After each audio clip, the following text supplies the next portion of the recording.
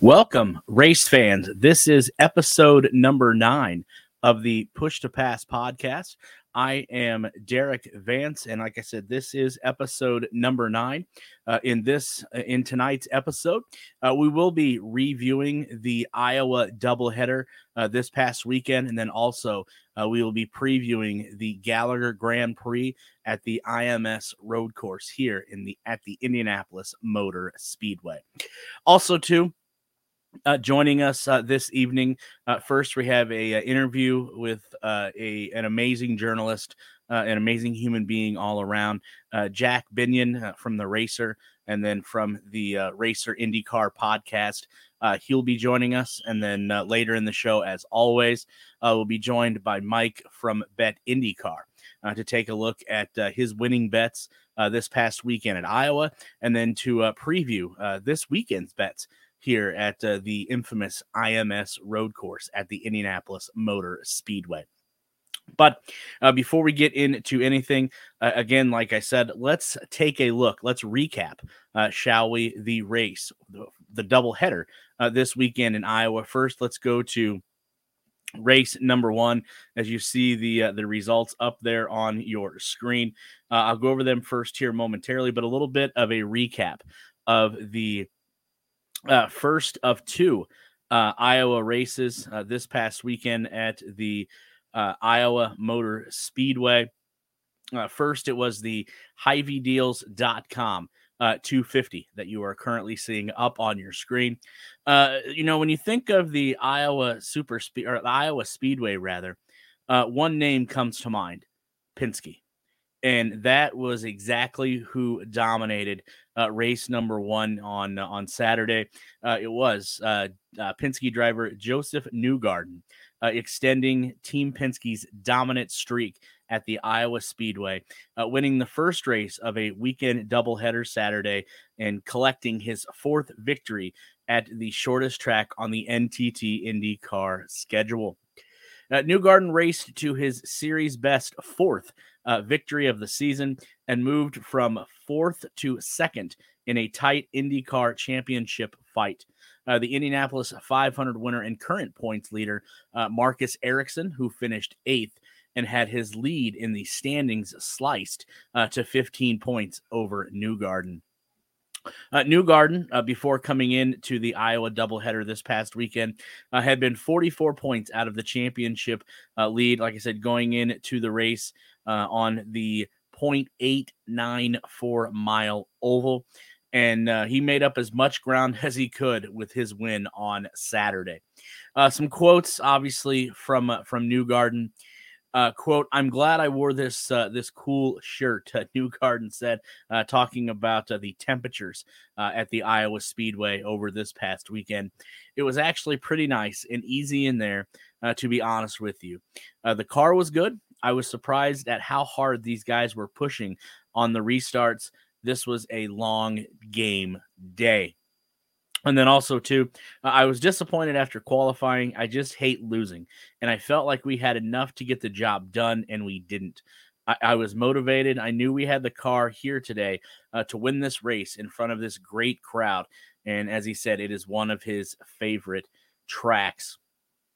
Team Penske drivers had won 6 of the last 7 races at Iowa, which, if you weren't paying attention to one of the sponsors, the main sponsor, this past weekend, you want to talk about an excellent job that Hy-Vee, yes, the local grocery store chain Hy-Vee, as the title sponsor of the doubleheader entertainment extravaganza, also included not only a pair of races this past weekend, but great musical performances by the likes of Tim McGraw, Florida Georgia Line, Gwen Stefani, and Blake Shelton. Also, Pato O'Ward, who is currently sitting 6th in the NTT IndyCar Series points, finished 2nd in his number 5 Arrow McLaren SP Chevrolet, and was followed by pole sitter Will Power of the number 12 Verizon 5G Team Penske Chevrolet, and then rounding out the top 5 there was Rinus VeeKay of the number 21 BitNile car of Ed Carpenter Racing. Earlier on that, earlier Saturday, rather, Power won the pole for both races to move him just one shy of Mario Andretti's record of 67 poles. Quote from Pato O'Ward before the race on Saturday: "I was pushing Joseph there at the end, and we didn't quite have it. We kept making the car better and better each stint. There at the end, I think we took a little bit too much out of it by getting Will and allowing Alex Palou and getting the lappers to try to catch the number 2. Also, Scott Dixon, who, if you remember last week, tied Mario Andretti for second on the all-time IndyCar wins list at 52. He finished 5th in the number 9 PCN Bank Chip Ganassi Racing Honda. Dixon was followed by 6 more Honda drivers, including teammate and a guy that just can't quite get his name out of the news, Alex Palou and Roman Grosjean of Andretti Auto Sports. The 7-time NASCAR champion Jimmy Johnson, yes, Jimmy Johnson, overcame an early spin to weave his way into his first lead of the series and of his career, and then consistently was running inside the top 5. During his run, he made several bold passes in the high lane, which a lot of drivers were not biting on, including a nail-biting 3-wide pass to pick off 2 other drivers. Johnson's longtime spotter radioed during that pass, quote, "Is this going to make the highlight reel?" And the Ganassi crew asked Johnson if he was enjoying the 250 laps around Iowa in 100-degree weather. And Johnson replied, "Yes, this is a blast." So let's get to some of the drive. Well, before we do that, we'll look at the rundown here, as you see up on your screen. On Saturday, it was Joseph Newgarden taking the win, followed by Pato O'Ward, Will Power, Rinus VeeKay, Scott Dixon, Alex Palou, Roman Grosjean, Marcus Ericsson, Graham Rahal, Christian Lundgaard. He was the highest rookie in 10th. Jimmy Johnson, Callum Ilott, Alexander Rossi, David Malukas, Kyle Kirkwood, Elio Castroneves, Devlin DeFrancesco, Jack Harvey, Connor Daly, Dalton Kellett, Takuma Sato, Scott McLaughlin, Simon Pagenaud, Colton Herta, and finishing out in 25th, Ed Carpenter. So let's go to some of the interviews that we have with some of these drivers after race number 1 in Iowa on Saturday. Yeah, it was a long session. Car started pretty good, and then honestly we made a few changes that didn't really work that well. And we had a bit of a problem kind of mid-session on the engine side and some things that we had to try and figure out. But all in all, at the end it seemed okay. Kind of caught traffic on our last run. I think it would have put us maybe 4th or 5th. So car feels okay. Feels good in the long runs. We'll see what tomorrow brings.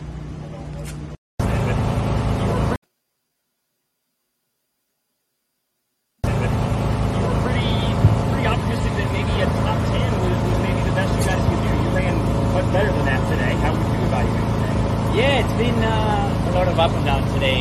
Qualifying wasn't as strong as we wanted, but then we got some good restarts, made a bunch of overtakes, which was good. The car was quite good, not as good as probably the top 3, top 4, but we got ourselves up there with the crew that made amazing pit stops and some overtakes again. But it was a shame. I thought that was gonna be able to pass Power there, but I think he got a little bit more experience than me, and I was just burning my tires and just had no more tires at the end to finish 4th. So a shame that we lost those 2 places on the last 3 laps, but overall I think it was a good day for the number 10 Ricstein car. Alright, so race 1 here at Iowa. It was a very entertaining race to drive. The first 150 laps were amazing. We went from P12 to P2 attacking for the lead, and the car felt amazing, really, really good. Then, I don't know, it was, we went from one set of tires to another, and suddenly the balance was completely different. We had a lot of oversteer, so So that stint there in the middle, we just struggled a lot with the balance, and I couldn't really drive the way I wanted. So dropped a few positions, and then I had a bad moment lapping a car, and I got up in the gray and lost a few more positions. So that stint was really hurting us. So I had to sort of recover from P10 there in the end, and managed to take a couple of spots, which is going to be important. Every point is important, but overall a bit disappointed, because I thought that at one point there we had the speed to fight for the win, and to come home 8th is obviously not what you want then. But new day tomorrow, and the car is fast, so looking forward to that. Race one done. Race one done here. High Rock Vodka Machine. Really tough start to the race. First 100 laps were hell. The car that we had yesterday didn't show up today for some reason, and we didn't even change anything. So why? God only knows. But that's why we go racing, and we've got tonight to improve a little bit. I mean, still to get a top 9, P9 there feels good. But of course, we thought and we felt like we'd be a competitor for the podium today. And considering how difficult it was to finish 9th, actually, I'm not too unhappy with. I know it's a struggle for everybody, but we find ourselves at the very back of the pack and worked our way on merit all the way back up through. So we'll take it, focus on tomorrow, get the High Rock Vodka Machine further forward. Okay. Super happy with that. Okay. Super happy with that. P12 in the end, obviously a very long and tiring race. It was good first half of the race. We kind of made our way up into the top 10. Then I had struggled a little bit in one of the stints to kind of get the tyre working. But yeah, that last stint we had good pace. Just trying to hold on at the end with those tyres. I think it was the same for everyone. But yeah, P12 from P22. So yeah, big thanks to the team. I didn't expect that. So the engineers working hard to get the car right for qualifying and then impounded into the race. We have a little bit to look at because there's still a bit more time we can find. But yeah, really happy with that for my first short oval race. So thank you, everyone.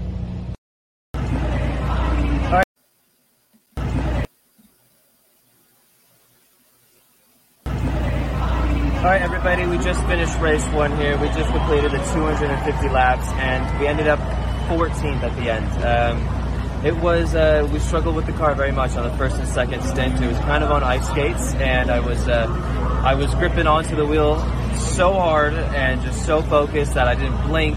My eyes were running of tears. There was snot coming out my nose. I didn't even drink any water. I was just so focused to make sure that I wasn't going to spin out on the car. And we managed to survive those stints, ended up going yellow.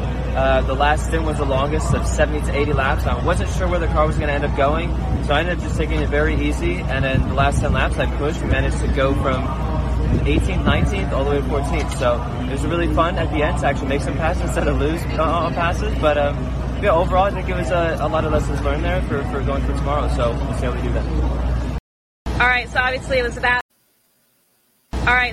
was a battle out there. The heat, tires, combination of everything. Just tell us a little bit about it. The AutoNation Sirius XM and Arctic Wolf machine was actually pretty good in the beginning. We were able to make some great moves, but the tire degradation in our car was very difficult. This race, probably that I remember, was one of the toughest one I drove. I felt like I was a little bit on the SRX, sideways, kind of a lot of times. So little shout out to them because they helped me out. But very, very difficult conditions on the last stint. We lost about 5 spots, because I was just honestly hanging myself. I was able to not. I was just trying to bring it home. So it was a very tough conditions. Make some notes for tomorrow's race, and we're gonna continue it again. All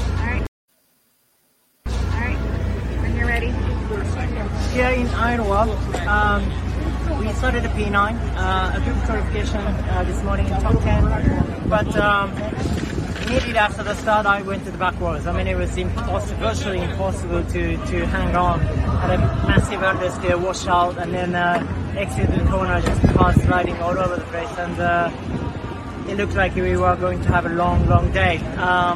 But then we had a little incident during the race, and I'm very sorry for Simon on that one. It was completely my fault. But anyway, we damaged the car to come back to the pit, and we swapped the whole assembly of the front wing and the backup wing, and then it was a night and day. the car gets much better balance, much more downforce to fuel, and we are virtually one of the fastest cars on the entire last stint. So it's a very strange feeling. That's how it should be in the end, but we need to figure out what was wrong on the primary wing. But anyway, so happy to be back in Iowa, of course, particularly in the Droid car, and then tomorrow we're back onto our usual new tech and powerful car, and I look forward to it, and especially I'm starting from the 5th tomorrow, so looking all very positive. Again, huge thank you to all of the drivers that we were able to speak with at Iowa after race number 1. We'll take a look now at the final results, as you see up on your screen there for race number 2. And race number 2, if you weren't able to catch it on Sunday, was a lot like race number 1, but nobody could predict the ending that we had on Sunday. Pato O'Ward in his number 5 Arrow McLaren SP Chevrolet took full advantage of a late race misfortune by Saturday's winner Joseph Newgarden to capture his second win of the 2022 NTT IndyCar Series on Sunday in the Hy-Vee Salute to Farmers 300 presented by Google at the Iowa Speedway. O'Ward drove to a 4.2 second victory over Will Power in the number 12 Verizon Team Penske Chevrolet. Penske teammate Scott McLaughlin finished third in the number 3 Freightliner Team Penske Chevrolet, giving the Penske team 2 of the 3 top finishers. Quote from O'Ward: "We knew that we had a great car, so it was all about just capitalizing, being there when it counted. The guys did a great job calling when we had to pit. It was very, very enjoyable." Getting back to Newgarden, he dominated and led 148 of the 300 laps while trying to sweep the weekend. But unfortunately, something on the Team Penske number 2 Chevrolet broke with 64 laps remaining, and the back end spun out and he hit the outside wall. Newgarden was visibly rattled after his mandatory check in the infield care center. We'll give you an update on that here later in the show. Later, he fell after the race ended and was airlifted to Mercy One Des Moines Medical Center for further evaluation for a possible head injury. Getting back to O'Ward, he actually made the pass for the win on pit road with a speedy stop by his Arrow McLaren SP team and held off Penske teammates Will Power and Scott McLaughlin for the win. It's the second win of the season for the Mexican driver, who finished second on Saturday and remains firmly in the NTT IndyCar Series title race with just 5 races remaining. O'Ward's win was also halted Team Penske's dominance on the 0.894 mile oval, where Roger Penske's drivers had won 6 of the last 7 races prior to Sunday. 6-time NTT IndyCar Series champion Scott Dixon finished 4th in the number 9 PNC Bank Chip Ganassi Racing Honda, and was followed by teammate and 7-time NASCAR Cup Series champion Jimmy Johnson, who raced hard with Indianapolis 500 winner and current series points leader Marcus Ericsson to earn his best finish through 2 seasons of the IndyCar Racing Series in the number 48 American Legion Honda. Ericsson, who is also obviously a Ganassi driver, finished 6th in the number 8 Husky Chocolate Chip Honda, and Newgarden's crash helped the Swede retain the lead in the NTT IndyCar Series standings, making Johnson's aggressive racing a bit more nerve-wracking for the Ganassi camp. Also, too, it was another podium finish for Chevrolet, who did it on Saturday with Newgarden, O'Ward, and Power as well. Another quote from O'Ward here: "Hopefully we can win a couple more. That would be fantastic. We had a good year, but we've dumped 2 races in the past couple months, so it's definitely been a frustrating but rewarding few weeks. This is the perfect momentum that we needed." Despite Newgarden scoring points on Saturday, and his crash on Sunday dropped him to third in the current standings, which we'll get to here momentarily. A couple quotes. Our quote here from Newgarden, quote, "It was a bit of a shock," Newgarden said. "Man, I just want to cry. I'm so sad for my team. I don't know what happened. It was a good run. I feel terrible for us. I don't know. Something went wrong there." After Newgarden's unexpected exit from the race, O'Ward took the lead for good.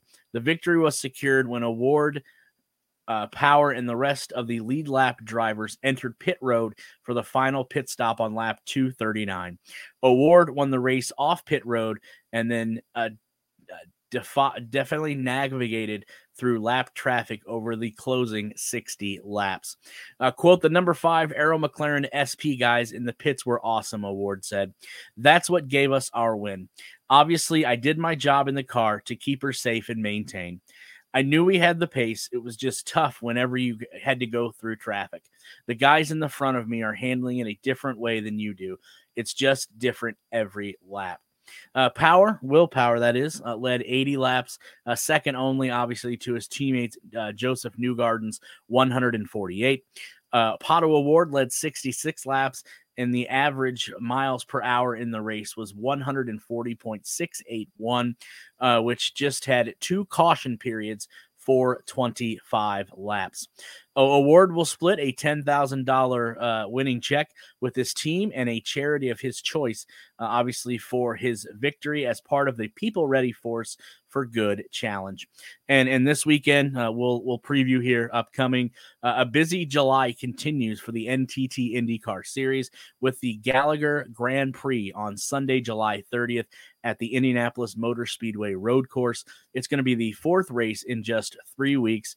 And keep in mind, live coverage starts at noon Eastern time on NBC and the IndyCar Radio Network. So looking at the standings there from the second race on Sunday, it was Pato O'Ward, Will Power, Scott McLaughlin, Scott Dixon, Jimmy Johnson, Marcus Ericsson, Felix Rosenquist, the highest finishing rookie on Sunday, David Malukas, Roman Grosjean, Takuma Sato, Callum Ilott, Colton Herta, Alex Palou, Graham Rahal, Delvin DeFrancesca, Connor Daly, Ed Carpenter, Alexander Rossi, Rinus VK, Jack Harvey, Elio Castroneves, Dalton Kellett, Simon Pagenaud, Joseph Newgarden, Kyle Kirkwood, and rounding out the field in P26 was Christian Lundgaard. So let's get to some of the drivers and their comments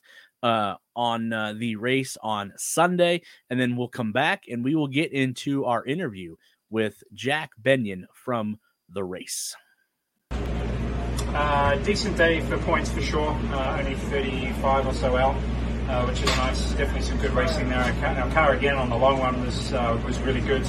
Kind of needed those runs, especially at the end, to kind of go the full 80 or 90 laps, which would have really helped us, I think. But kudos to the team. 9 car, the Penske Van car was fastest to get on pit road, which was big, and that definitely helped us. Bummer on the last restart, just bothered me too much. I couldn't fend off the 3 car, but all in all, good points weekend for us, and great running from Jimmy, actually the whole crew, which is great to see. That's what we do. We're consistent. We're always in the top 10, and this year a bit better than top 10. Top 6s and top 7s and whatever. So close to top 5 today, but Jimmy was a bit too fast for me there at the end. I couldn't really hold him up. He drove really well. But overall, I think coming here, we knew this was probably our weakest track on the calendar, and it's doubleheader as well. So come away with a 6th and an 8th and still in the championship lead, I think that is very positive. All right, we just finished race 2 there, and wow, I wasn't really a big fan of Iowa before today, but now I am a massive fan. What a joy of a race that was. Today's race, although 300 laps, it felt much shorter than yesterday's. I mean, just every lap was either a pass or setting up for a pass. It was, just chaos from start to finish, and we just kept working up. The only people that passed us were the McLarens and Penske's. Congratulations to them. They were on rails. I don't know what they've done with their cars, but other than that, nobody else could pass us. We were the ones going forward. Unfortunately, the pit stops was, a lot of chaos. We ended up losing a couple positions and would have to make up for it in the race. And then we had an amazing battle with my teammate Takuma at the end there. Neither of us made it easy, and in the end, I won that little battle. But it was a lot of fun, and he pushed me to the end. So thank you to Iowa, thank you to Hy-Vee for everything. What an amazing race this was. I will see you guys at Indy.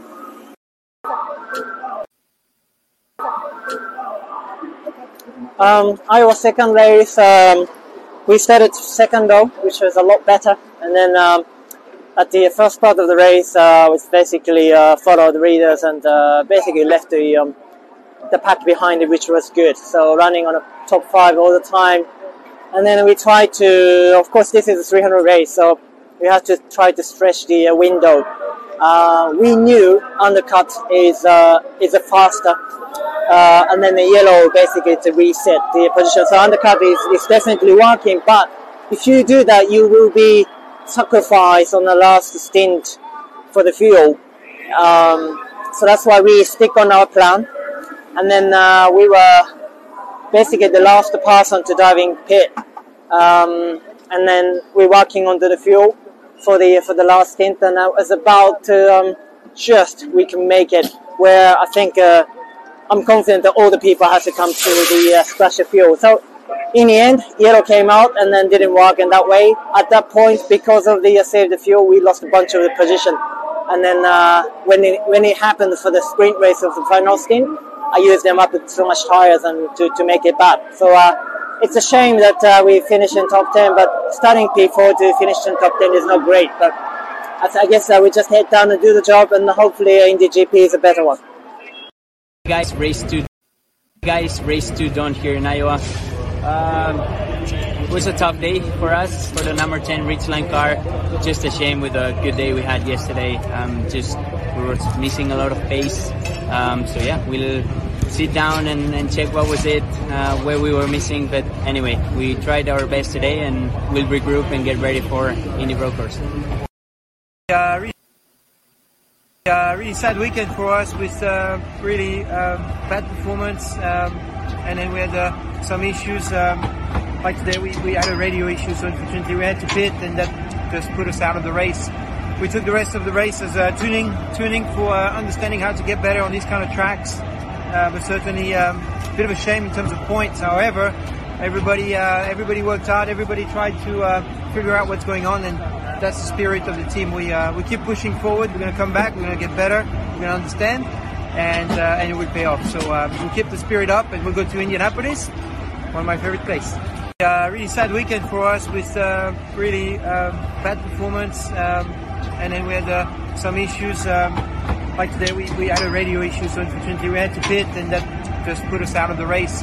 We took the rest of the race as tuning for understanding how to get better on these kind of tracks. But certainly a bit of a shame in terms of points. However, everybody worked hard. Everybody tried to figure out what's going on, and that's the spirit of the team. We keep pushing forward. We're going to come back. We're going to get better. We're going to understand, and it will pay off. So we'll keep the spirit up, and we'll go to Indianapolis, one of my favorite places.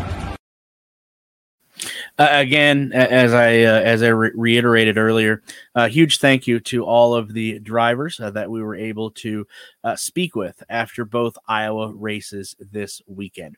Now it's time to get to our interview portion of the show.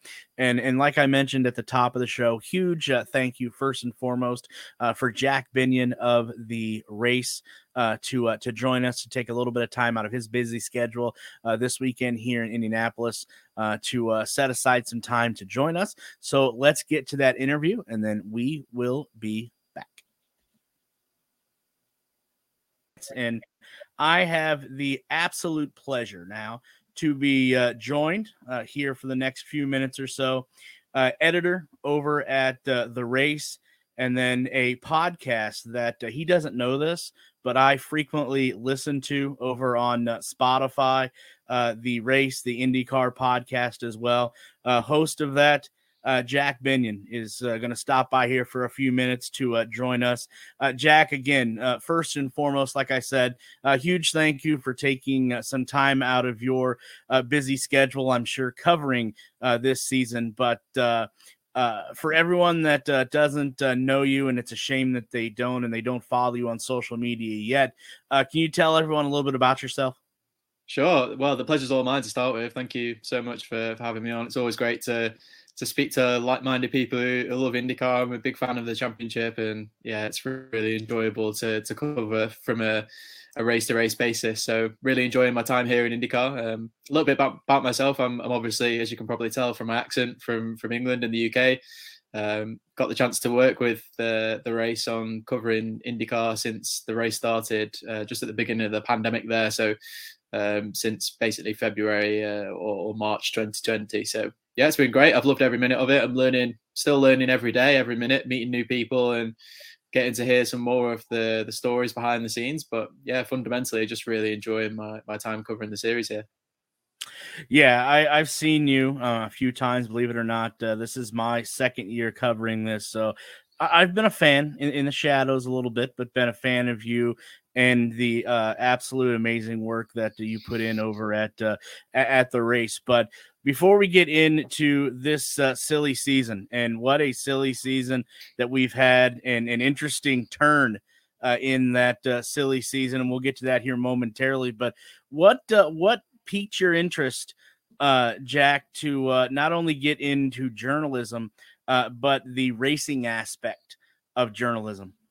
Well, my family have been involved in motorsport for a long time. My grandfather was the foreman at a Ford garage in Chester, near to where I live in the UK, and that just happened to be where the Ford rally team used to service their cars. You know, at the Wales Rally GB or Rally RAC, or it's had many names over the years, but the British round of the World Rally Championship. So my family always been close to rally cars, and then I guess the American connection came when I was really young.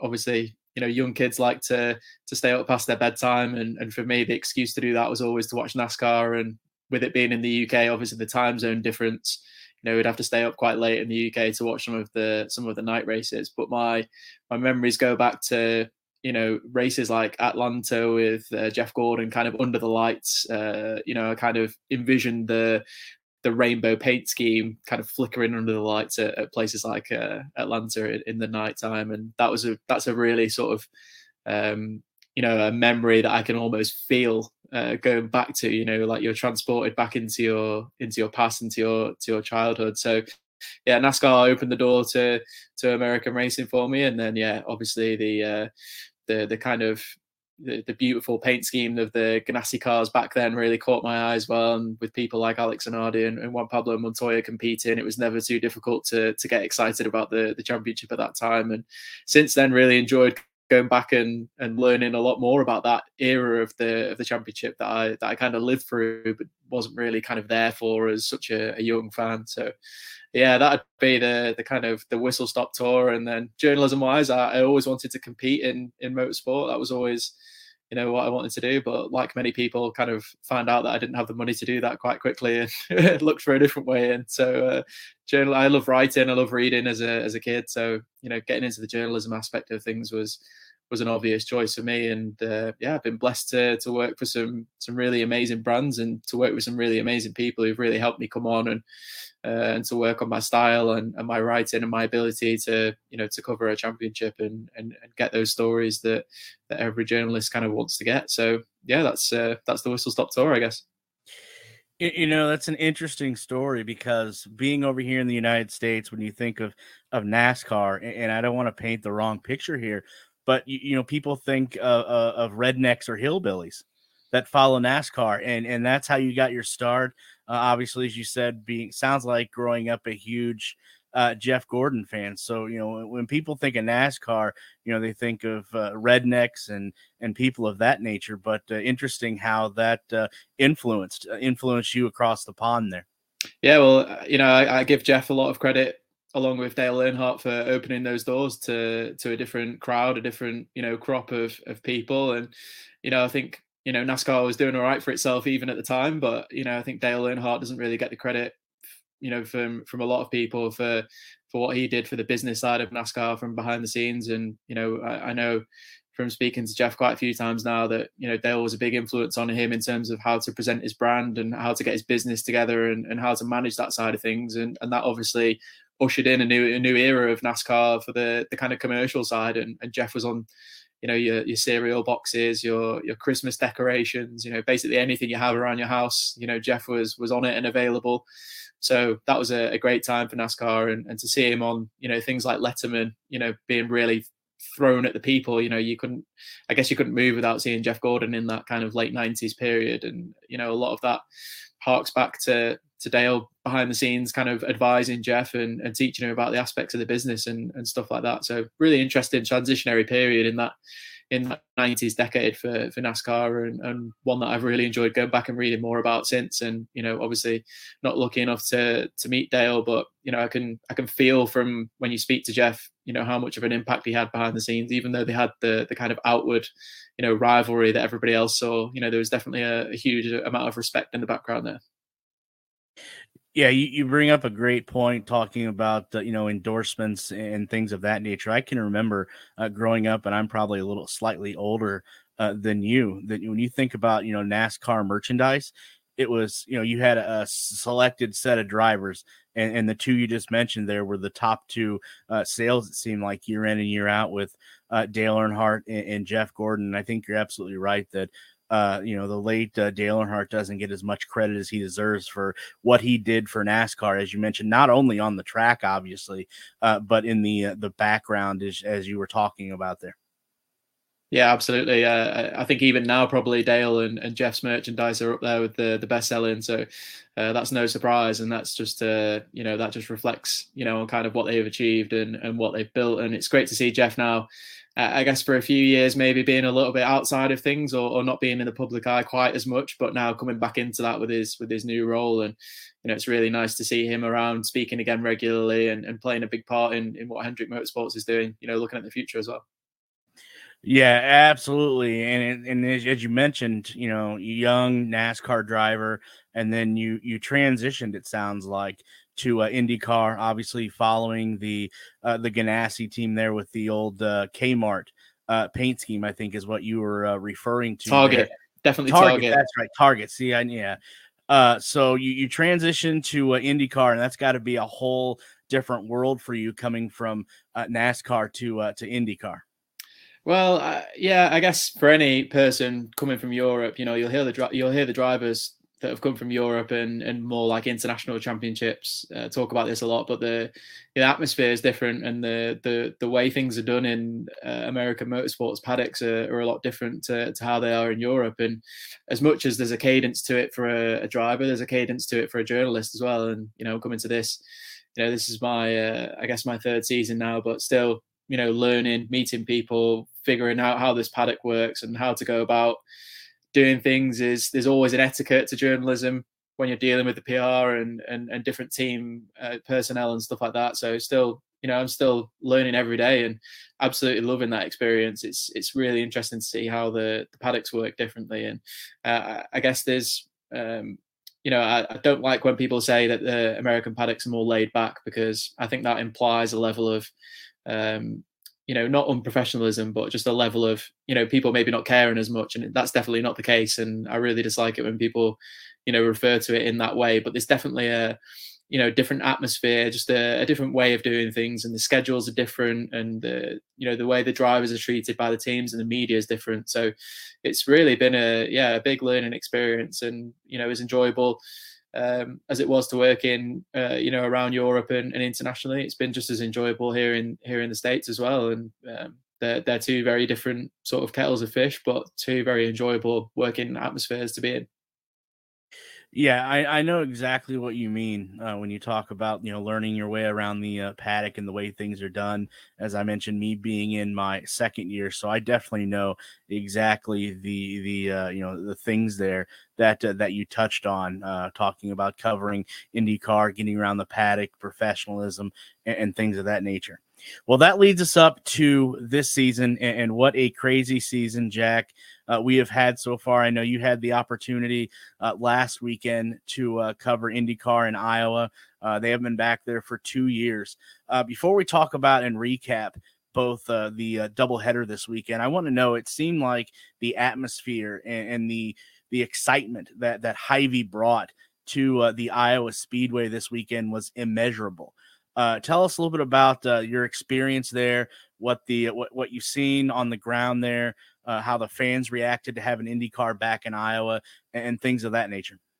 Well, first of all, it's just incredible to cover a short track oval race in IndyCar. The speed of the cars is absolutely spectacular, and such a, you look at the oval and you think, there's no way they can do like such a rapid time over such a short lap. It's just absolutely incredible, and especially Iowa, because it's got these, it's bumpy. There's different lines. It's not like some of the trouble that IndyCar has had at like Texas or Gateway in recent years, where the racing has not been maybe as side by side as they've probably wanted. And you come to Iowa, and Jimmy Johnson's running 3 different lines, and he's up almost hugging the wall at some times. And yeah, just a really cool experience, just fundamentally to start with, just to see cars go that quickly around such a short oval is absolutely spectacular. And yeah, as you mentioned, I think it was really well covered on the TV broadcast, so I won't recap too many of the obvious, but yeah, Hy-Vee obviously treating this as a branding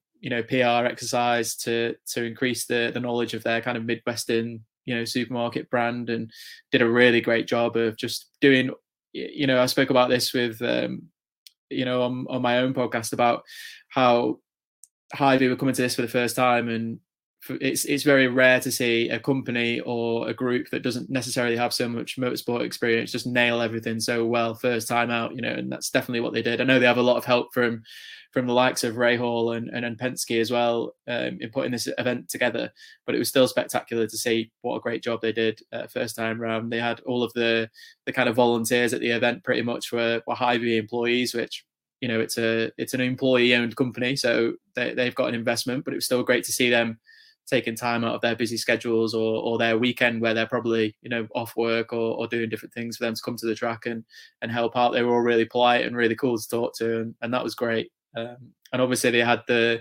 Hy-Vee kind of porta cabin stores where you could go and buy just general stuff that you needed if you were camping over the weekend, which I'm sure at somewhere like Road America that would be even more popular than it was at Iowa. But it was great to see all these kind of schemes they were rolling out, all the money that they put into the speedway.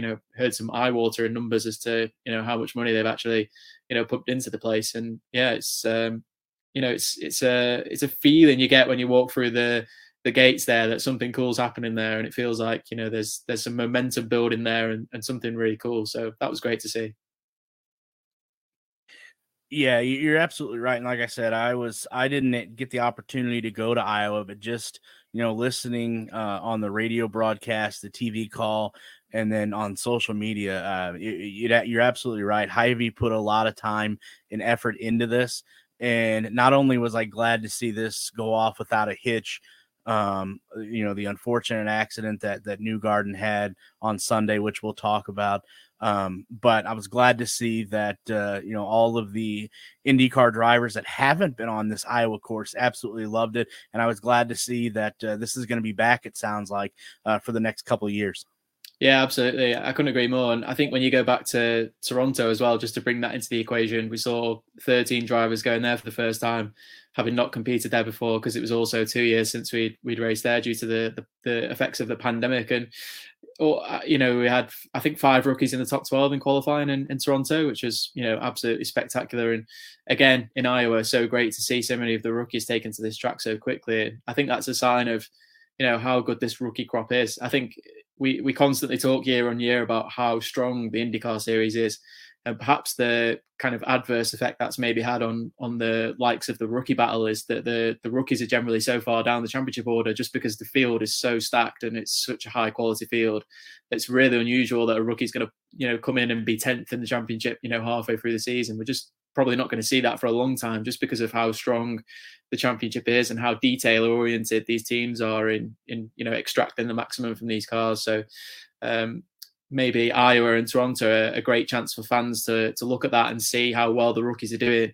Maybe not so much, when you look down the championship and you see people who are 18th, 19th and 20th, maybe rather than looking at that, you can look at the impact they've had in places like Iowa and Toronto, where it's been so difficult for them to come for the first time. And, I don't think anyone needs to, be told how difficult places like Toronto and Iowa are from a challenge point of view for these drivers, and for the rookies to do so well first time out there. I think that's a really good way to look and evaluate them maybe in a more kind of focused environment as opposed to just looking at the points for the whole season. Yeah, you bring up the rookie crop this year, this season, and that's been a huge topic with it seems like every episode how great those rookies get week after week. Especially you have the Callum Ilots, who he's a one car team, and what he has done, the success that he has had with just that one car is immeasurable.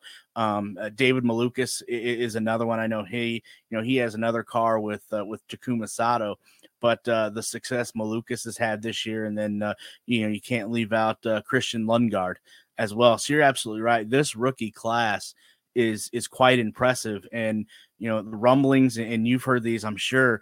There could be some rookies on the move next year to another car in their second year. Definitely going to be something I think to keep worth watching. But to recap Iowa, first we'll start with the race on Saturday, and a lot of teams had challenges at the Iowa Speedway, but there's one team in particular that just can come in here and just absolutely dominate, and that's Team Penske, as we've seen on Saturday with Joseph Newgarden and the dominance that he had. The only thing looked like I could have stopped him on Saturday was the heat. But other than that, there wasn't anybody else on that track that I think could touch the number 2 car on Saturday. No, absolutely not. And I guess the proof of how far he and Pato O'Ward were ahead of the field was the kind of 20 seconds that they pulled in that final stint over the rest of the field, which, I saw some people kind of playing that down, that, that Joseph was lapping up to, say, like the top 10. People, playing that down because the track's so short. But for me, that was still just as impressive. Like, you've still got to lap all those cars. Like, it doesn't really matter to me the length of the track. I think it's still, super impressive what he was able to do. And I think it just shows, we know how much data these teams have these days and how much they can, look at their teammates and see exactly what they're doing over the course of a weekend, how they're driving the car. And even with that, Will Power's had years of that now. And even Scotty McLaughlin, we've seen how quickly he can adapt and how quickly he can, nail these tracks when he gets in a good groove. And even then, those guys couldn't match Joseph Newgarden. And to me, that just shows how, what a special talent he is at Iowa. We don't see drivers running away with races, quite as much as well. I don't think we see that anywhere else other than Iowa with Joseph Newgarden, to be quite honest with you. It's year on year, everyone knows he's going to be, right there at the front. And I think the key to that is he's very sensible when he's moving around in traffic. He doesn't commit to corners too early and is able to move around. He's never really, you never see him committed to one line. He's quite often moving around the track and finding the perfect amount of grip for him and his car setup at that time and where he is in the stint. And also, he's obviously very good on the tyres. So, I just think it's incredible what he's able to do, even though his teammates know exactly what he's doing. They can see his data, and, they could have gone and looked back overnight after the Saturday race and looked at what he was doing through the race. And then, they're still not able to really do that themselves on the Sunday, which, when you're talking about people like Will Power and Scott McLaughlin, I don't think anyone needs to be told how good those guys are. And if they can't match Joseph at Iowa, I don't know who can. It's an absolutely incredible performance, and props to Penske as well for putting, that program together. And I think it was clear from the test, the 20 car test that they had at Iowa not long before the actual race itself, that Penske were quite a level ahead. And I think the other teams had kind of maybe they wouldn't admit that they'd surrendered at that point, but I think they knew that Penske were going to be very difficult to beat. Yeah, Penske absolutely was. But not only was Penske hard to beat on Saturday, taking 2 of the top 5 spots, but Chevrolet as a whole. They sat the top 5. I don't know if there was, anything going around the paddock there after Saturday. The other Honda teams were looking around at each other going, do we have anything for Chevrolet? Because they absolutely dominated on Saturday, taking those top 5 positions. Yeah, that is true. I think the lap itself is kind of like 50% on throttle. So when it's like that, I tend not to read too much into the manufacturer battle. I think it's obvious that Chevrolet have done a good job in Iowa, but I think as much as anything, Penske and Arrow McLaren SP have clearly done a great job with their car setup and how their cars are performing. So I think maybe they kind of slanted how that looked maybe a little bit on the Saturday. I think obviously, Ganassi and Andretti, they're obviously the leading Honda teams, and they were both, clearly struggling a little bit with car setup and stuff like that. So, I think it's it's always interesting to look at the manufacturer engine battle, isn't it? But I'm not convinced that Chevrolet, like in some of the other races we've seen this season, I'm not entirely sure that Chevrolet turned up with, some sort of super package for this weekend. They've obviously done a great job, and props to them. But I think it might have been more the teams on that level. Yeah, I think you're absolutely right, Jack, especially with teams when it comes to Team Penske, as we mentioned. Now, moving to Sunday, what absolute heartbreak, I think, for Joseph Newgarden going into the race. I think all of us had an idea as to, from that previous race, who was going to be good, who wasn't. We knew what to look for going into Sunday. And Joseph Newgarden, again, had the dominant car. But just something late in the race, it sounds like may have broken in the motor. I don't know if you can elaborate a little bit more on that, but who's there to pick up the pieces? None other than, as you mentioned, Pato O'Ward, who puts himself right back in the championship hunt after picking up this win at Iowa on Sunday.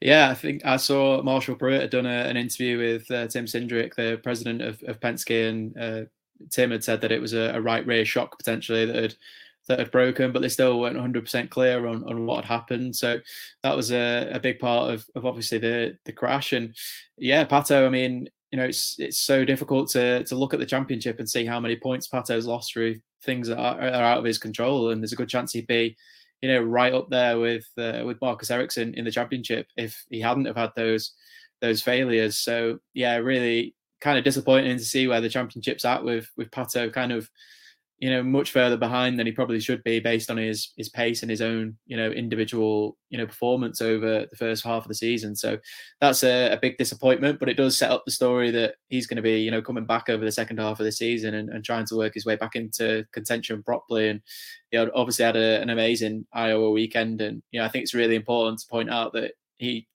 incorrectly has this reputation of being a really aggressive driver who's hard on his equipment and stuff like that. Whereas I think last year, a lot of that was just how the car needed to be driven to go fast. The setups that our McLaren SP had there. And if you look at Iowa, the things you need to be, quick at Iowa, you need to be very patient in traffic. You need to be able to move around the racetrack and, be able to, not commit to a corner and kind of hand the corner over to the person that you're passing. You need to have some flexibility there to be able to move around. And also you need to be able to look after the tyres long into a stint.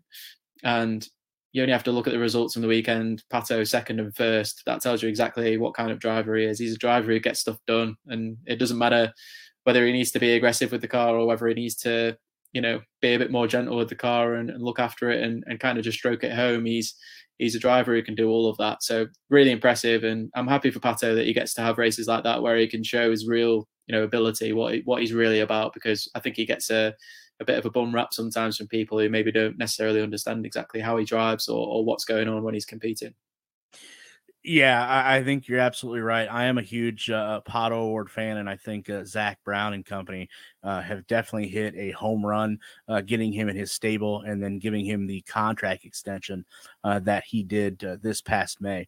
I think somebody else that had a great weekend outside of Pato O'Ward, I think, had to be Jimmy Johnson, especially his finish on Sunday, putting that number 48 car in the top 5. Yeah, I don't want to. I'm going to paraphrase a little bit, but my favorite Jimmy Johnson quote from the weekend was him saying that he was glad there was no braking zones, which is just fantastic, absolutely brilliant. I love that. Jimmy's not changed a bit since he's left NASCAR and come to IndyCar, and there's not a selfish or egotistical bone in that man's body. Like, he is one of the nicest guys to deal with. He's obviously the most famous and well sought after drivers in the IndyCar paddock, at least, and he still gives you just as much time as he would have done before, and as much as he possibly can. He's just a stand-up guy. He's anytime you get to spend with him, no matter how short it is absolutely brilliant, so enjoyable, and it's great to see a driver who is nice and fast at the same time. It doesn't have to be this stereotype of all fast racing drivers are horrible or have a certain level of ego about them. There's none of that in Jimmy. Obviously, he's very competitive and wants to win, but yeah, can't praise him enough for how he is to work with from the media side and just from a performance point of view. I think everyone's seen I think the media are quite obsessed with how he's got on since he's been in IndyCar and the results and things like that. But he's there and he's happy and he's enjoying himself. And who are we to put him down for that? He's said a few times. He told me just before Toronto that he feels like he's doing his learning in an elite series, and that's how you've got to look at it. Like, he's done no proper single seater stuff before, and it's very, very difficult to come into a championship at the level of IndyCar and excel. And on the ovals, he's used some of his experience that he's had from NASCAR, some of his smarts from oval racing, and it's really served him well. And I think it's taken him a little bit of time still to learn about how the IndyCar handles specifically on an oval. It's not as simple as, oh, Jimmy Johnson's done ovals in NASCAR, that means he's going to be a rapid IndyCar racer straight away. He's still learning about the car and how it performs. But we saw in Iowa, he's not scared to move around. He's still got amazing car control. We saw that in qualifying at the Indy 500 as well. And we saw it a couple of times over the Iowa weekend. And there's people like Scott Dixon saying, maybe I need to move around the track a little bit more to kind of emulate what Jimmy's doing. And when people like Scott Dixon are sitting up and taking notice, then that's always a good sign. So yeah, great to see him just having a little bit of success and a little bit of noise to kind of quieten the doubters over his less than exciting road course and street course form. But I'm very positive about the whole thing. I'm happy to see him in IndyCar. I think he does a great job promoting the championship, and people should give him that leeway of the fact that he was never going to come in and be a champion, and he was top 10s or top 15s were always going to be the goal for him. And I don't think he's out of that conversation for the future in terms of if he keeps learning and keeps adapting to this IndyCar and keeps just getting better every week, then I don't think top 15s are out of the question. But on the ovals, definitely I could see him winning a race. Yeah, I think you're absolutely right. He is obviously, learning on the fly, the learning curve. And I asked him that on Sunday, what his maturation has been from NASCAR to IndyCar. And you're absolutely right. Top 10s, top 15s, that's all you can ask for. And I think you're absolutely right. By the end of this, whenever he wants to call it a career in IndyCar, he's going to get at least one. And I think he's on the doorstep of doing that for sure. After the race on Sunday, there was a little bit of concern in the Team Penske camp, specifically Joseph Newgarden. Sounds like a concussion-like symptoms. Went to the hospital there in Iowa. Anything source-wise you can give us? I know he was released from the hospital, but I don't think it's been officially announced yet if he's going to be driving this Sunday. I know Santino Ferrucci is on standby just in case. Any more you can give update wise with that? There's not a lot to update, just because Joseph will be reevaluated on Thursday morning. So it'll be Thursday morning by the time any of the IndyCar personnel have got to him and potentially cleared him or not cleared him. So that was always the plan anyway, regardless of after the crash on Sunday, it was always the plan that IndyCar would reevaluate him on Thursday anyway. And then obviously fell in the paddock and had to go back to the infield care centre. And that's when he was taken by helicopter to the nearby hospital. I know there was a lot of people worried about him being taken by a helicopter, but that was purely just because of concert traffic and how far away the hospital was from the track. So just a sensible move there to get into the hospital quickly. And yeah. All right, we'll get back to the rest of our interview with Jack Benyon here shortly. But joining us now for the next few minutes, as he always does around this time, Mike from BetIndyCar. Mike, first and foremost, as always, we welcome you to the show. We thank you for taking a little bit of time out of your busy schedule, obviously, to join us. I know we only got a few minutes with you. First, let's hit on the winners that you had last week at the double weekend race in Iowa. Yeah, man, what's going on, Derik? Thanks for having me, man. As always, cool to talk to you. Love talking IndyCar. Love talking IndyCar betting. Last week, Iowa was one of the best weekends I can remember for IndyCar betting. As far as all the content we put out, all the winners we hit, we went in wanting to bet Joseph and pretty much laid 4-1 on him in that first race, and that was the easiest bet I think I've ever made. And then, got a little bit lucky on the second race. I decided not to bet Joseph on the second race, just because, I tell you guys all the time, but, sometimes it's about the number. The number was just too small. He was 2 or 3-1. That's just too small for such a competitive series when it comes to, betting and betting IndyCar. So I didn't bet any winners at all because I did think he was still going to win, and it looked like he was going to win till I think we're probably still not sure if something broke on the back of the car or he put it too low or whatnot. But ended up just betting all the top threes and top fives, and I was able to nail the whole podium. Had Award top three, had Power top three, had McLaughlin top three. So it was a great week. If you paid attention early, when me and you spoke on our last podcast, we talked about that Chevy manufacturer bet. That hit twice, and that number moved considerably. You started off as plus money, went all the way to minus 235. So somebody listened to us because that number got bet and bet down big time. And a couple of the group bets that we highlighted were also winners. So Iowa was a huge betting success. So a good weekend for me and hopefully everybody that followed along. Yeah, it definitely sounds like it was, and it seems like, Mike, the last couple of weeks you've been on quite a roll, I think, and I know obviously you're looking. Okay, let's keep that under wraps. But yeah, you're looking to continue the winning ways this week at the IMS road course on Saturday. I know I talked with Jack, and you'll see this at the end. It's kind of, you got to kind of throw the book out from the May race because the conditions obviously from the May race to Saturday are going to be totally night and day. It looks like it's going to be about 80 degrees and sunny. And if you remember back to the race in May, depending on where you were sitting at, you were either sitting in sunshine or you're sitting in rain. So this might be another tough week for you. Well, don't throw everything out. So throw the race out. I agree. As far as a handicapping perspective, don't care what happened in the race. The race was a total the rain tires, cold Herta, driving an IndyCar like it was a drift car. Forget it. Don't worry about any of that. However, there was there is good information in the practice and the qualifying. And that's what basically I'm going to be basing most of my handicapping on and most of my bets. And I knew just like I remember back to that race, I had a very nice bet pre-qualifying on Mr. Will Power, and he grabbed the pole in that race, and I felt really great going into that race. And then the heavens opened up, whether you want to call it the gambling gods or another god, and they ruined my bet. And then like I said, all hell broke loose, and Colton was able to take the slicks in the wet track. So throw the race out.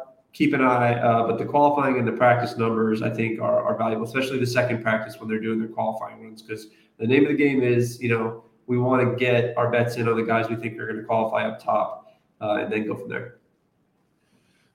Yeah, it's definitely going to be worth watching. I know practice and qualifying is tomorrow, so be on the lookout for what Mike has on Twitter after that. I did see that earlier today, the betting numbers were put out. I know you've had a couple hours to go through them, digest them. Who are some of the standout drivers that you're looking at this week, and who are some of the sleepers, and who are you going to fade? Yeah, so it's weird this week. I don't know. Hopefully the sports books aren't ignoring IndyCar because of all of the NASCAR and truck stuff going on. But there's only one book that's put out numbers, and it's Caesars. Award's the favorite, coming in at 3.5, 4-1. But I think the New Garden situation is the reason that sports books haven't put numbers out. It's still very weird. He's okay to practice, but not race just yet. So I think once he gets cleared after practice, I'm hoping the sports books will start releasing more numbers. But yeah, looking at the Caesars board and what Caesars released earlier, I'm going right back to Will. 7.5 to 1. That's plenty of value for me. If he hits the pole or qualifies top three, that number is going to drop to 2 to 1, 3 to 1 for him to win the race. So you can put me right down for Will Power at 7.5 to 1. That'll be my biggest bet going into qualifying tomorrow. if my sportsbook releases numbers. I don't have Caesars in my state, unfortunately. Though I am in another state. I need to look into that. After that, I moved down the board a bunch. I think there's some really good numbers out there. I believe it's 25-1 for VK. That caught my eye immediately. Ray Hall was 50-1. I like that. Rosenquist was 25-1, and Grosjean was 18-1. All guys that have good history here, and those are pretty good numbers. So power, and then drop down to those 25-1 numbers for VK and Rosenquist. We're kind of as always, Mike. We're in the same boat. One of my locks this week for fantasy is Will Power. Definitely putting a lock on him. And then sleepers. You talked about Pato Award. I have the whole McLaren team, if you want to say a whole 2-car team, in as a sleeper. And then also I slipped in Renus VK as a sleeper as well. And then we touched on the situation, the Fluent situation with Joseph Newgarden. And I don't care this week. I don't think I'm fading him. I just don't. I don't know if I trust your. As you said, they're going to allow him to practice, but yet they're going to evaluate him after practice. Either he can go or he can't. I mean, there's no two ways around it. Look, for me, from a betting perspective, I think he dropped at 5 or 6-1, about that range. That's too short. It's about the number. Now, if a sportsbook's going to tell me that they're going to give me Joseph at 10-1, 15-1 because he's hurt, like I'll bet the number. And based on what I know about the driver, regardless of what might be going on. So it's all about the number. It's all about what's available out there. I kind of saw this. It pains me. I've been talking about fading Palou, but he was 8.5-1. That's a pretty big number for him. That made me just kind of say a little bit, kind of think about that. We'll see. You said you've been to McLaren drivers, like which ones? They're everywhere now. So that's interesting. But I'm with you. I think we don't have a ton of time to bet. This is kind of a weird race weekend where we have practice. I doubt the sportsbooks will take the numbers down after between practice and qualifying. Who knows? Especially since they haven't posted the numbers yet. So this might be a race where we're just probably hopefully getting some numbers early Saturday morning. And we're making our bets on Saturday after qualifying and see what those numbers are. Yeah, it's definitely going to be worth obviously monitoring. And if people don't follow you on Twitter, that's shame on them because you've been raking in the dough as of late. And talking about Alex Palou, I'm fading him this week. I think there's just too much noise going around Alex Palou right now, but I am rooting for him to get one win from now to the end of the year, just because, Mike, I want to see that awkward victory handshake between him and Chip Ganassi. Either that or he puts it in the wall to piss Chip off. I don't know, one of the two. It is interesting. It's great. Look, like I told you before, as far as I'm concerned, there's no such thing as bad publicity when it comes to this stuff. This is great for IndyCar. I want to grow the sport by pumping the gambling, the sports wagering, and that whole world. But this other stuff is great too, and I'd love to be able to, and you can bet on who's going to get Vettel's ride. Speaking of racing news today, so I'd love to be able to. Can you imagine me on the bet on silly season? I'd have to, I'd be in your ear and Tony's ear like crazy trying to find which bets I could make for you guys that have your ears to the ground on that stuff. But it's interesting stuff. It's about the matchup. It's about the number. Like you want to give me a Power versus Palou matchup, then give me Power all day. You want to give me Palou versus somebody who I'm not so enthused with, maybe in the top of the board there, then maybe I bet Palou. I don't know. It depends. It all depends on the value and what we see and what we hear. So yeah, we'll see. Palou's probably still a fade. I'm still going to look to probably fade him, and it would take a really high number for me to jump on him. He has won here before, but yeah, for me, it's all I want to get back that Power bet that the rain got me on before. So.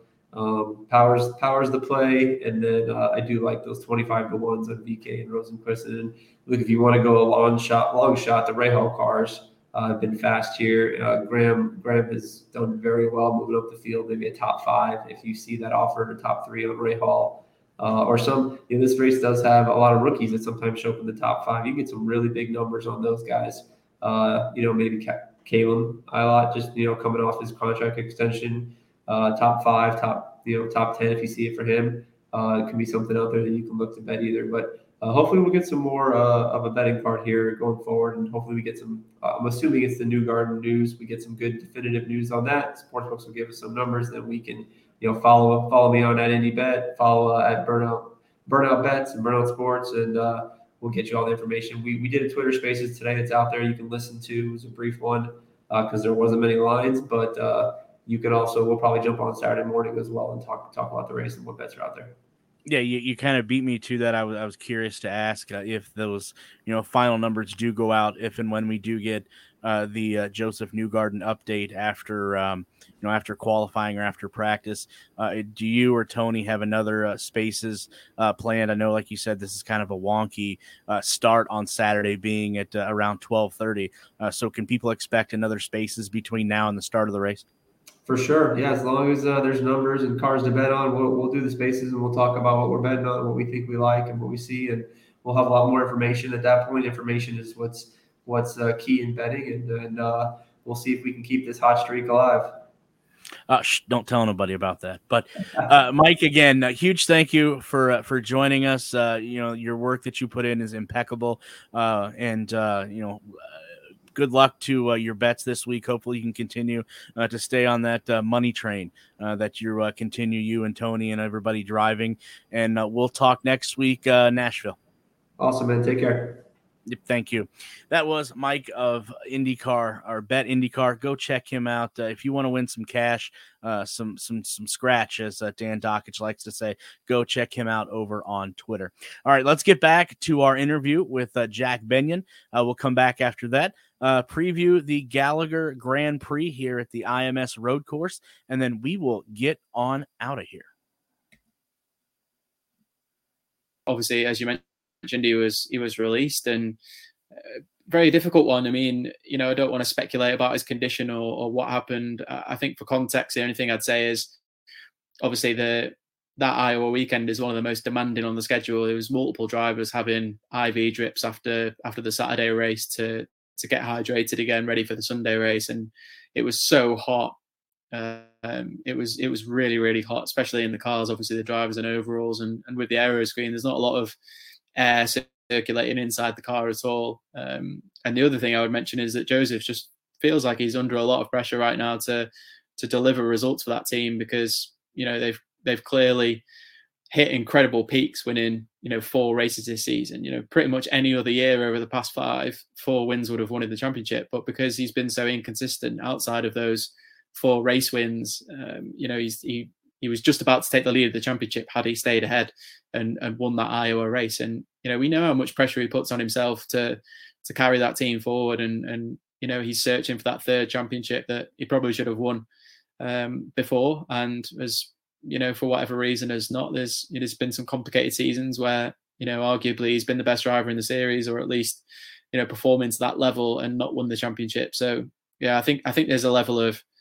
pressure that he puts on himself, and you saw that I think in his post-race press conference when he was released from the infield care center, talking about how this never happens at Penske, and how they can't afford for it to happen. So definitely a high pressure situation in the heat of Iowa with dehydration and all that sort of stuff going on. So a really complicated weekend for all the drivers, not just Joseph. So we'll keep a close eye on what goes on now. There'll be some tests. The drivers do some tests in the off season that give the IndyCar medical team a baseline, so they'll be able to retest him on Thursday and test his results against what he's given before. And they might I don't know if they're going to get him in the sim, but that's normally a test that they'll do as well. They'll try and get if there's time, they'll try and get the driver and their engineer in a sim and kind of evaluate how they're working together. And the engineer can give feedback as to if the driver's, kind of performing normally and giving good feedback and stuff like that. That might be something they look to do on Thursday morning as well. I'm not sure if that's going to be part of the kind of assessment process, but yeah, we'll wait with bated breath and hope that Joseph is, first and foremost healthy and fit and willing and able to race at the weekend, because he's part of this, really interesting championship battle. And anyone who wins 4 races deserves to be in the chance to win the championship at the end of the season. So we hope that he'll be back racing. But if he isn't, Santino Ferrucci's on standby. Penske have loaned his seat from Dry and Ryan Bowl Racing, and I believe Santino was able to get in the simulator on Monday as well, because he was already heading to North Carolina anyway, so he was able to get in the Chevy sim there, I believe. So he'll be as prepared as possible. But as we know with Santino, he doesn't need much preparation. He's usually pretty good at jumping in these things and just nailing it straight away. Yeah, you're absolutely right. I believe he has done that, I think, twice this year, come in basically off the bench as a pinch hitter, as they say in baseball, and has turned in 2 quality races, if memory serves me correctly. And Joseph, hopefully, we wish you a quick recovery, because obviously you are in a dogfight, as Jack pointed out there, for the points, as we dwindle down to just a handful of races left. Speaking of races left this weekend, you, along with me, and I think a whole bunch of other people, are going to be back at IMS. It's been a few months since we were there to cover the Grand Prix that's taking place on Saturday, IndyCar NASCAR event.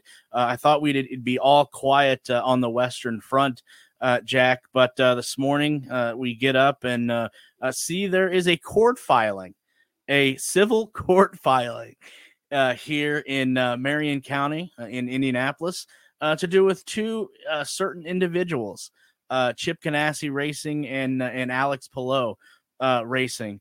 Anything, first indication when you caught wind of that, and anything that you can add to it?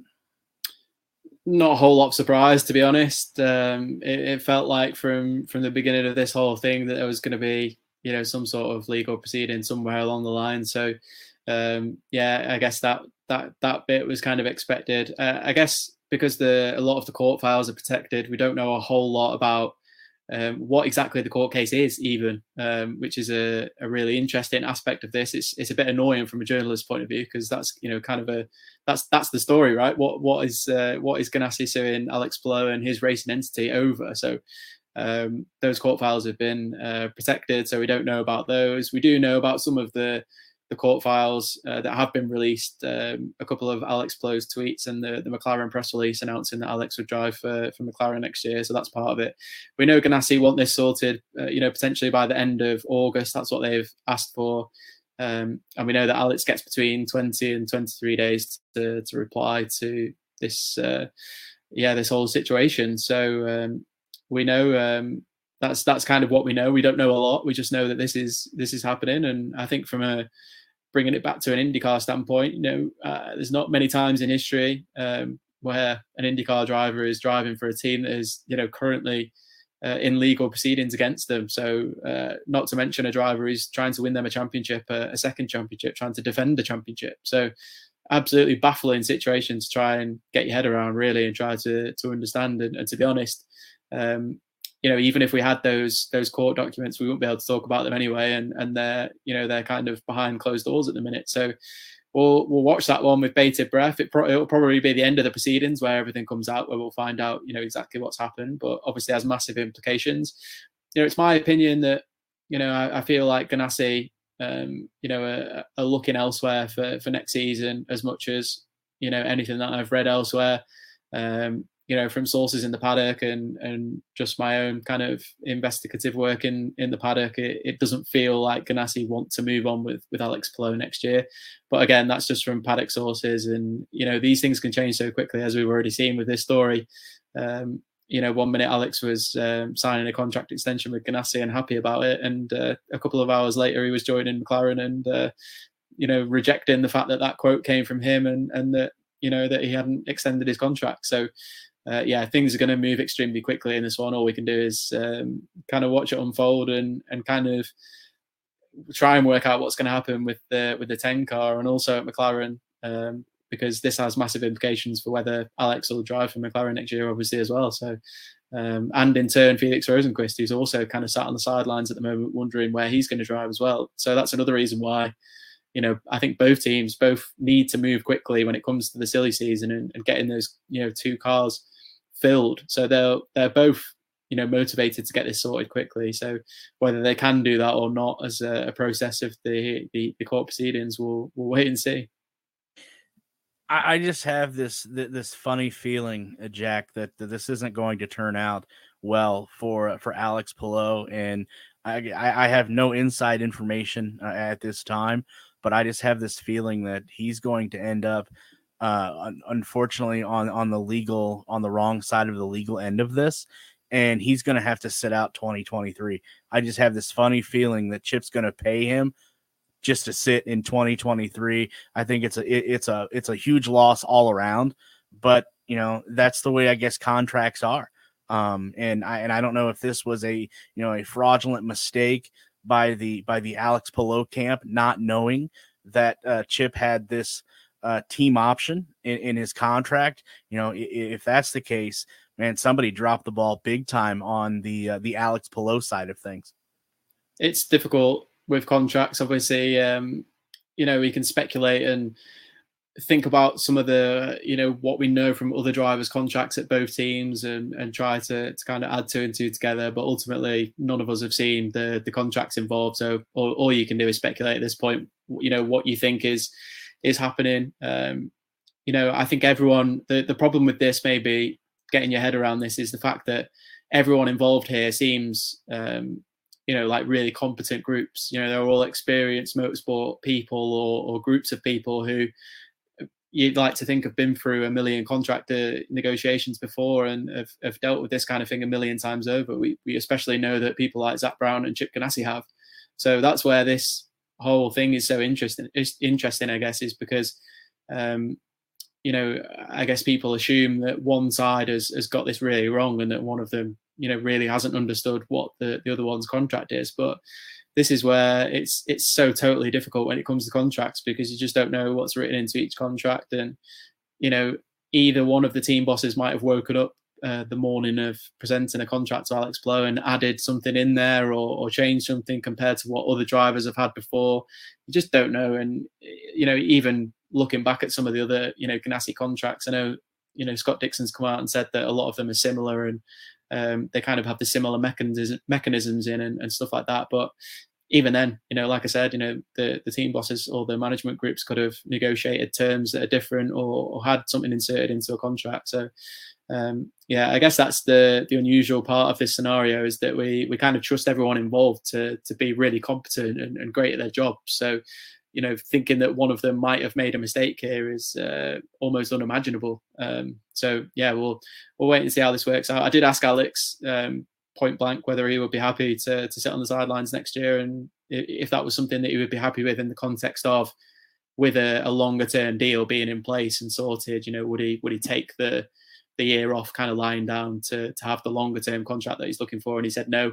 He said nobody wants that. Nobody involved in his future wants him to be sat on the sideline in 2023, and he point blank said that wouldn't be happening for him. So all we can do is take everyone at face value at this point, and like I said, wait and see to see what comes out of this. I know that's a fairly boring way to look at it in one sense. It's much more exciting to speculate about all the kind of juicy details of this, but when it comes down to the fundamentals, because it's a contract and it's behind closed doors and no one has seen the contract, even McLaren won't have seen Alex Palou's Ganassi contract, because that's not, that's a private contract held between team and driver that isn't, that other teams aren't allowed to see. So even that won't have happened. So you're down a rabbit hole here of things that could be happening.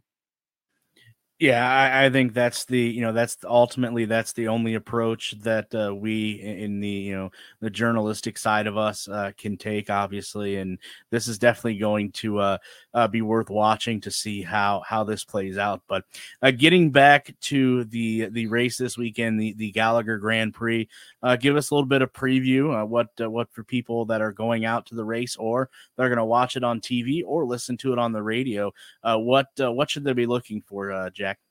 Well, the absolute great thing about the second Indianapolis road course race of the season is you can pretty much throw everything you've learned from the first race of the season out of the window, because amazingly, even though it's the same track, every time we go here for a second time later in the season, things are totally different. So if you're a fan and you're wondering whether to go and you're thinking we've already had a race at the Indianapolis Motor Speedway earlier this season on the road course, throw that out the window and go, because I guarantee it'll be different. That's one thing that's for sure.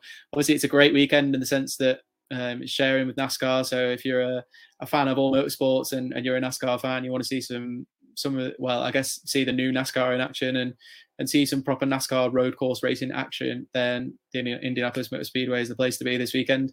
I think from an IndyCar point of view, it's really all bets off, to be honest. And obviously the last race we had there as well, not just the fact that the second race of the season is always different. The first race this season was wet, so we basically have nothing to go off in the sense of pace. So it's going to be great to see. We know the people like Will Power, Roman Grosjean, Rinus VeeKay always come to the fore for some outside bets for the second two there.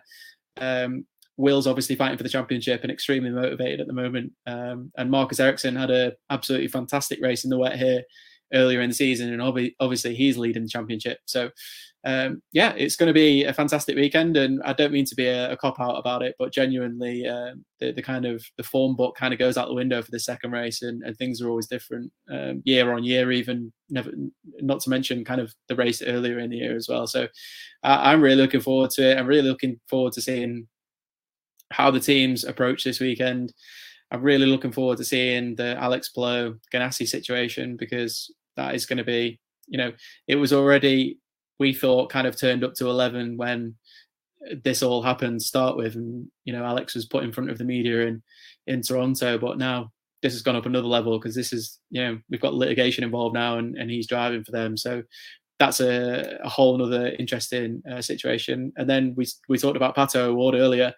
I think he'll desperately be looking for a strong result to kind of, overcome those difficult races he's had in recent weeks and kind of build on that Iowa momentum. So that'll be really interesting to see as well. And of course, Colton Herta, who went through a couple of races, I seem to remember here at the start of his career, where didn't quite have the place figured out or didn't get the results that he really deserved here, and then really started to perform extremely well here, and obviously got the win in the wet back in earlier in the season. So he's another one who's kind of out of championship contention now, I think, but will likely go on a run of races in the second half of the season here, like he did last year. Some really strong tracks for him, so he'll be looking forward to that. And he's also got a gig in Indianapolis on Thursday, playing with his band, the Zibs. So and fantastically, their gig poster features Colton Herta's upside down car from his crash at the Indy 500, which is some great kind of self humor there, and a really cool way of interpreting that. And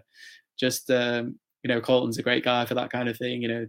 Maybe having some fun with himself, and to see that gig poster, I thought was really fun. And looking forward to seeing how he gets on this weekend as well.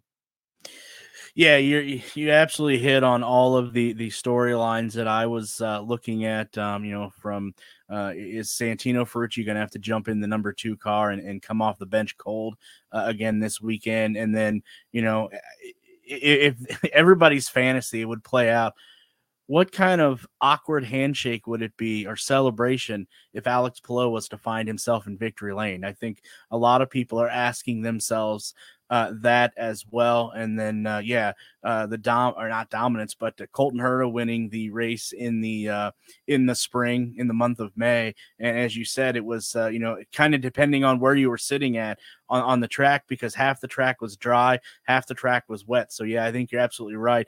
Throw everything out the window that you learned back in May, because it looks like the weather on Saturday could be picturesque, about 80 degrees and sunny. So everything you learned in May, like you said, I would definitely throw out the window, and it's going to definitely be a interesting race for sure, with all of the storylines going into it. And I can't imagine what the media bullpen tomorrow, Alex Palou, I hope you're prepared tomorrow, because you are going to get a bulk, if not all, of the media for sure. Jack, for people that, we're going to wrap this up here. I don't want to hold you too long. For people that want to follow you, I know you do an amazing podcast as well with JR Hildebrand. For people that don't listen to that, again, shame on them. But where can they find that at? And then where can they follow your work on social media? Yeah, so I'm on social media at Jack Benyon, Benyon, so you can catch me there. And yeah, our podcast is available on all kind of like major podcasting platforms. And the good news is that sometimes I can just ask a really short question and just let JR Hildebrand off his leash and let him talk, because we all know he loves to talk. And man, has he got some insight when it comes to IndyCar. I mean, he is the absolute perfect person to host the podcast with. And, you know, we have some fun. We take the mick out of each other a little bit. But when it comes to, you know, getting into the storylines of IndyCar, I think JR helps me do a pretty good job of that. And JR himself is just so well connected, not just in IndyCar, but all the way around motorsport. And, you know, for anyone who knows him or follows him, he's got a lot of what I would call fever, which is like a bit of a term. I guess you would describe that as someone who's interested in lots of different types of motorsport, interested in motorsport history, interested in cool cars and just cool things, basically. So JR is definitely one of those guys. And yeah, it's honestly to record a podcast with him every week is awesome, because I still go back to, you know, think about watching him in the Panther racing car when I was a bit younger, and remembering just how well he handled everything that happened in 11 at 500 there. And I don't think there's another. Yeah, there you go. Yeah, that's the one. So yeah, I don't think there's another human being on the planet who would have handled that situation as well as JR did. And I'm sure many people agree that his career should have been a lot longer and a lot more fruitful than it actually ended up being. But for my benefit, you know, I get to speak to him every week on our podcast, and I get all of that brilliant insight and stuff like that he should really be like on the TV coverage or something, doing something a lot more massive. But it's great to have him. And yeah, like I said, sometimes I joke with him that I'll just I'll just send him a little picture of my face to stick on his microphone, and he can just talk into that, because you don't need to do much. You just kind of tee him up and let him do his thing, and he's awesome. So yeah, if you can't tell, then I get really excited about hosting a podcast with JR. So yeah, definitely go and check that out. It's available on Spotify and Apple Podcasts and all that kind of stuff. Yeah, you and him, the podcast that you guys do, that is one of the first listens of the week for me when I need some great insight or to maybe find something to write about. Definitely listen to both of you. Give JR my best. Hopefully we'll be able to maybe see him this weekend. I know we'll probably cross paths once or twice on Saturday. Well, I'll make sure that happens. But Jack, again, huge thank you for carving a little bit of time out of your busy schedule to join us. Enjoy the race this weekend. We'll talk down the road, and especially we'll talk this weekend at the media center for sure. Yeah, thanks so much for having me. It's been great, and yeah, big fan. So thanks so much for having me on, and yeah, great. Hopefully get to meet you over the course of the weekend. Oh, well, I will definitely will make that happen. But Jack, again, go check him out. Social media, go subscribe, like his podcast he does on a weekly basis. If you're looking for great insight that you're not going to find anywhere else, definitely go check out the podcast him and JR Hildebrand do. We'll be right back here on Push to Pass.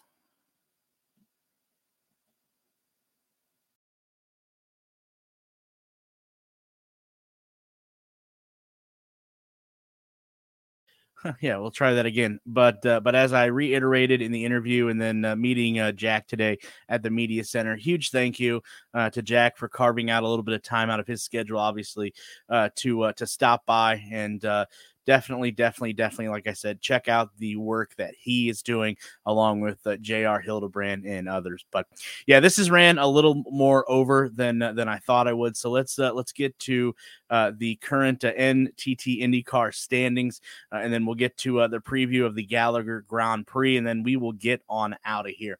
Looking at the point standings there as they show up on the screen, it is Marcus Ericsson, Will Power, Joseph Newgarden, Scott Dixon, Pato Award, Alex Palou, Scott McLaughlin, Colton Herta, Felix Rosenquist, Alexander Rossi, your top 10. Simon Pagenaud, Renus VK, Graham Rahal, Ramon Grosjean, Connor Daly, Christian Lundgaard, David Malukas, Elio Castroneves, Takuma Sato, and Jimmy Johnson round out your top 20. Then it's Callum Ilott, Jack Harvey, Delvin DeFrancesca, Kyle Kirkwood, and Dalton Kellett that round out the top 25 currently in the NTT IndyCar points standings. Now, moving on, as we're going to finish this up, wrap this up for this episode of Push to Pass, let's take a look at the preview rather the upcoming race this weekend, Saturday, the Gallagher Grand Prix at the Indianapolis Motor Speedway road course. As we've mentioned throughout the show, the NTT IndyCar Series is back at the world famous Indianapolis Motor Speedway this weekend for the Gallagher Grand Prix. And as we talked about with Mike and with Jack as well, so many storylines coming in to this event from the Iowa doubleheader last weekend. Joseph Newgarden's status still up in the air for the race. We'll give you an update before we get off here as well. And then also, too, how fractured is the relationship between Chip Ganassi Racing and Alex Palou. Like I said, this race is going to be run on the Indianapolis Motor Speedway road course. That is a 2.439 mile road course, 14 turns, and it goes clockwise. The distance is going to be 85 laps or 207.3 miles. For the push-to-pass parameters, there's going to be a total of 200 seconds of time with a max time of 20 seconds per activation. As it comes to tire allotment, there's going to be 5 sets of the black primary tires, 4 sets of the alternative red tires, and also note a 6th set of primary tires is going to be available to any car fielding a rookie driver. Back in 2021, Will Power of the number 12 Verizon team, Penske Chevrolet, was the winner. Sitting on pole for the 2021 NTT P1 Award winner was Pato Award in the number 5 Arrow McLaren SP Chevrolet with a time of 1 minute 10 seconds. Or 1 minute 10 seconds 0.71 and 124.167 miles per hour. The record qualifying lap comes from Will Power of 1 minute and 7 seconds, and he ran that at 129.687 miles an hour, and that was in May 12th to be exact, of 2017. Taking a look at the track schedule for Friday and Saturday. First for Friday, between 9:30 and 11 a.m. is when the NTT IndyCar Series is going to have their first practice session. And then starting at 1 p.m. is going to be qualifying for the NTT P1 Award. And that's going to consist of 3 rounds of knockout qualifying. Then we go to Saturday, 8:15 to 8:45 in the morning is going to be the warm-up for the NTT IndyCar Series. At 12:23 p.m., drivers are going to get the famous words to start your engines, and the green flag is going to drop from the Indianapolis Motor Speedway road course for the Gallagher Grand Prix at 12:30. Taking a look at some active winners of this race, Will Power has won it 5 times. Simon Pagenaud has won it 3 times. Scott Dixon, Joseph Newgarden, and Rinus VeeKay both have won it 1 time. Taking a look at active pole winners, Will Power has captured 5 poles. Pato Award, Roman Grosjean, Rinus VeeKay, Felix Rosenqvist, and Simon Pagenaud have each won 1 pole apiece. And taking a look at predictions and for fantasy purposes, as we did with Mike earlier, my locks for this week, there's only 3. Colton Herta, Scott McLaughlin, Will Power. My sleepers this week, the Arrow McLaren SP team, both of Pato Award, who's behind me, and Felix Rosenqvist. Simon Pagenaud, Connor Daly, Rinus VeeKay, Marcus Ericsson, Alex Rossi, both cars from the Dale Coyne Racing Team, and cars from the Ray Hall Letterman Lanigan Racing Stable as well. And then my fades for this week, who I'm going to stay away from, Joseph Newgarden, because obviously his status is up in the air right now, Alex Palou, Scott Dixon, Jimmy Johnson, Elio Castroneves, any car from the AJ Foyt Racing Team, and rookie Delvin D. Francesca. So that is your look at fantasy purposes here on the Push to Pass podcast. And now wrapping things up, like I said earlier, give you a update on Joseph Newgarden. This was tweeted out from the NTT IndyCar Series official Twitter page at about 6 p.m. this evening.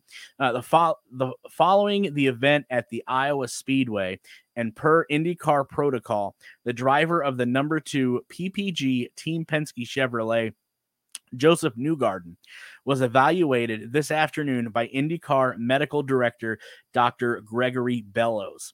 The examination determined that Newgarden is cleared to participate in tomorrow's NTT IndyCar Series practice session on the Indianapolis Motor Speedway road course. Newgarden will be reevaluated after the session to determine if he's cleared to resume all racing activities for the remainder of the Gallagher Grand Prix event. So that is where we stand right now with the status of Joseph Newgarden. If anything does change, make sure you follow all of the social media outlets where you can find the Push to Pass podcast, as you see them scrolling below your screen right now. So again, huge thank you. I know this has ran a little longer than I expected, but huge thank you first to Jack Benyon of the race for joining us. Check him out. He does amazing work. Check out the podcast he does as well. And then, as always, a huge thank you to Mike from BetIndyCar. Make sure you're following him on social media for all of the updates to betting lines and things of that nature. So that does it for this episode of the Push to Pass podcast.